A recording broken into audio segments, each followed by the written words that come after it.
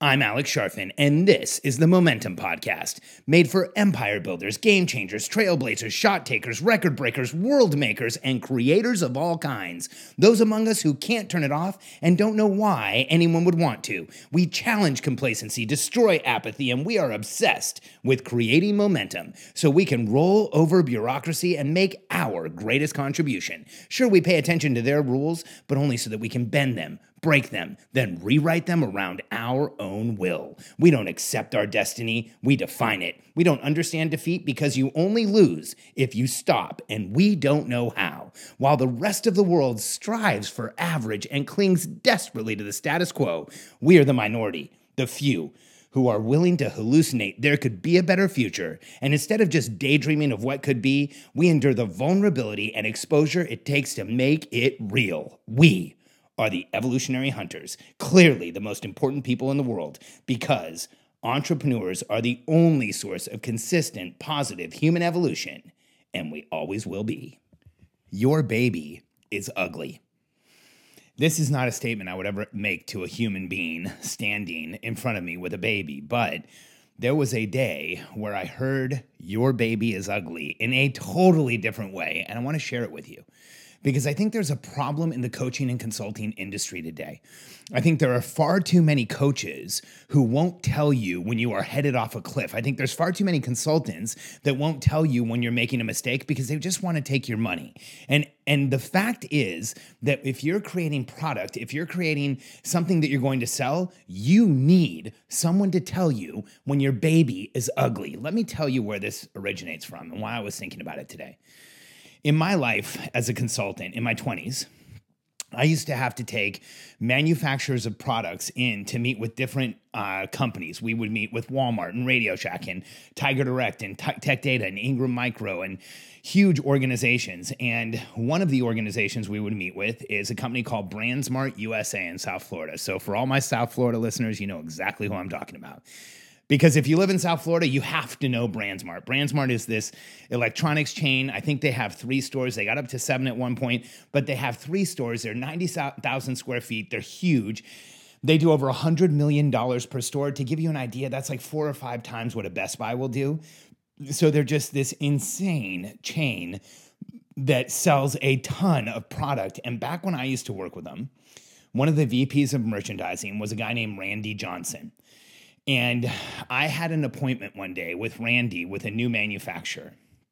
And I can remember at breakfast, we were talking about what the manufacturer had and what, and we were strategizing about how we were going to go into this meeting with Randy Johnson and try and sell him the products his company had. And I think we had like fans and alarms, and I don't remember what else.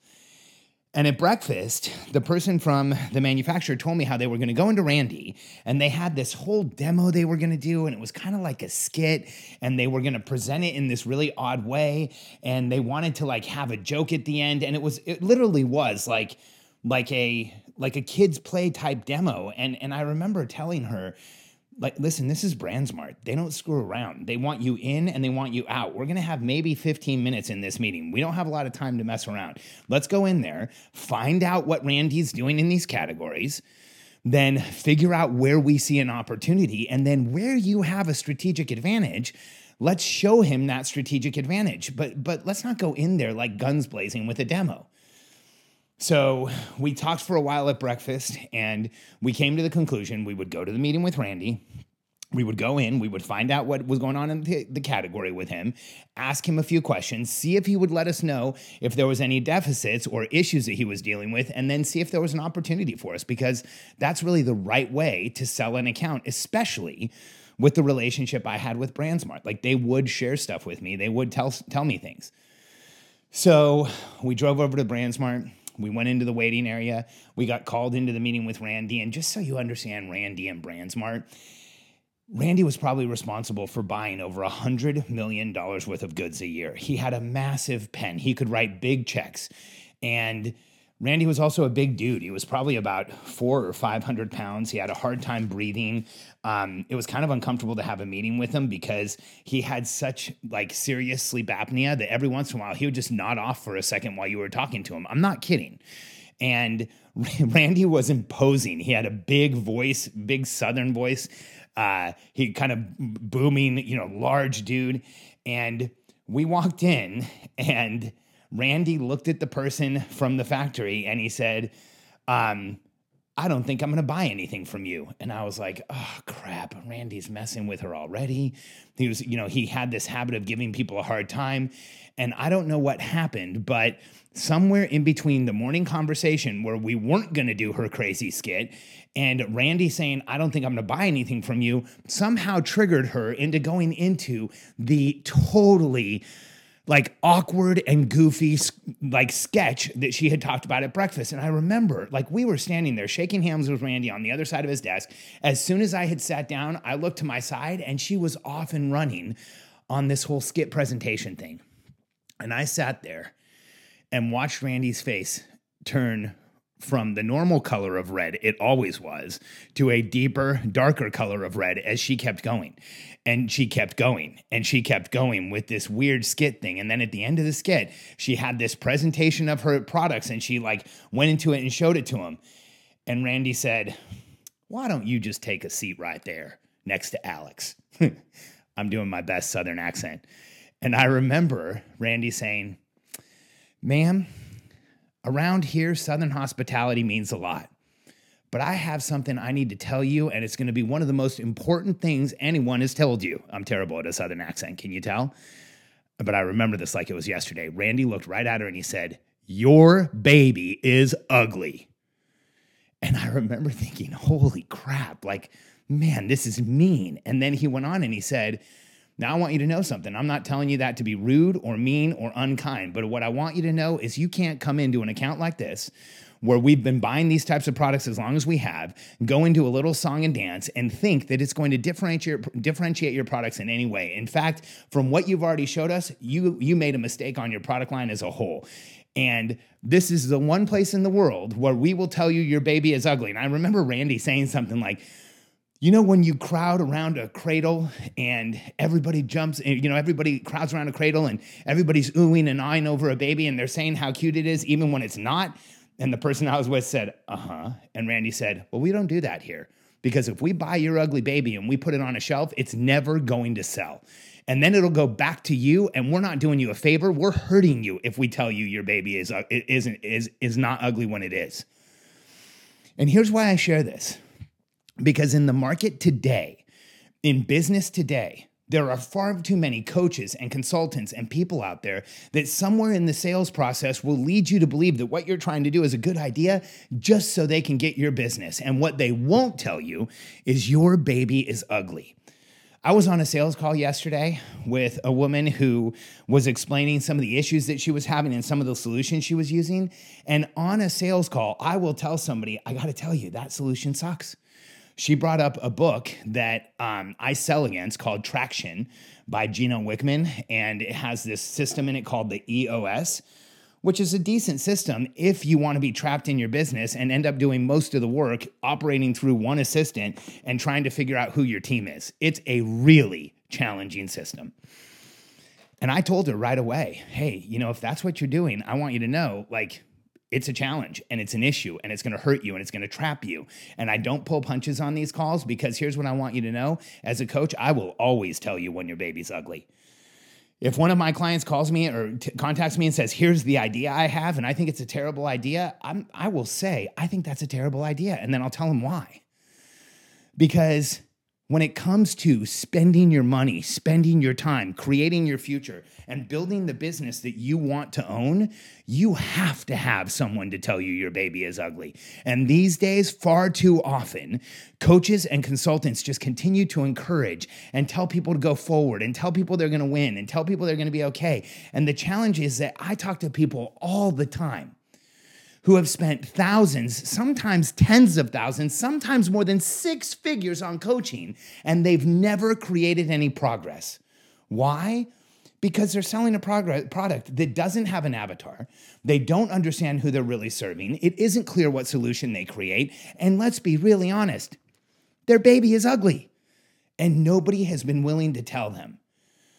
I remember about a year and a half ago, I was teaching a course, and a woman said, I've spent $90,000. I haven't been successful. I don't understand why. And I said, okay, well, why don't you share with us what you're doing. And I remember her saying, well, my mission is to empower women who feel like they have been working for everyone else and now they want to work for themselves and they feel like everybody else is taken from them. And now they're at that point in their life where they want to get their lives back and do what they want to do. And I said, great. How do you find those women? Who are they? How do you approach them? Where are they? Like, what indicators do they have? What avatar are they? If we go out and we find a whole group of women like that, they're going to be in different socioeconomic classes. They're going to be all over the place. There's no commonality other than they feel a lot of things that, let's be honest, are just part of the universal human dynamic. And if you don't differentiate it further than that, you are going to starve. And I remember, and I said it aggressively, and I remember saying, I want you to know, I'm sorry. I don't mean to be aggressive. And she said, are you kidding me? I've needed somebody to tell me this stuff for years. How do I make it better? How do I fix it? How do I go help people? And with that woman in particular, we sat down and we realized she really had a much tighter avatar. She was working with moms who had businesses, who didn't have enough time, whose kids were usually in school during the day, who had to have really tight schedules, who needed to know exactly what they had to get done, who had time to grow a business but didn't have unlimited time. We started creating an avatar, and by the end of the day, she knew exactly how to go out and find the people she could work with because it was no longer ambiguous and it was no longer unclear who she really wanted to work with. So in today's day and age, if you're trying to sell something online, if you're trying to attract clients and they're not coming, you might need a coach who's willing to tell you you have a problem. And while in real life, I think every baby is absolutely adorable, no matter what, the fact is there's a lot of you who have created some ugly babies when it comes to product. Because if you don't have your avatar lined up to buy it, if you don't have clarity around where to find them, if your avatar isn't getting a consistent result and you aren't creating an effect, then you probably don't have a good product. And someone should tell you. These days, it's hard to get honest feedback from anyone. But if you're not making the progress you want, I want you to at least leave open the fact that you may be selling a product that doesn't really have a home. You may be chasing an avatar that doesn't understand that you are chasing them.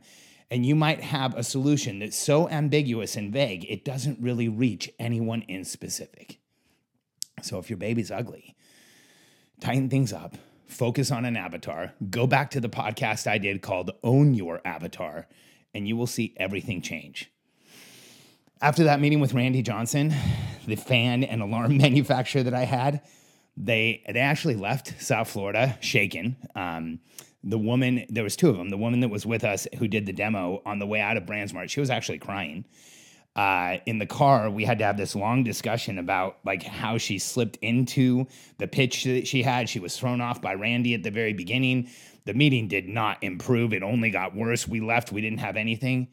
But to their credit, we came back about 3.5 months later. They had listened to what Randy said in the first meeting. We did an entirely different type of presentation.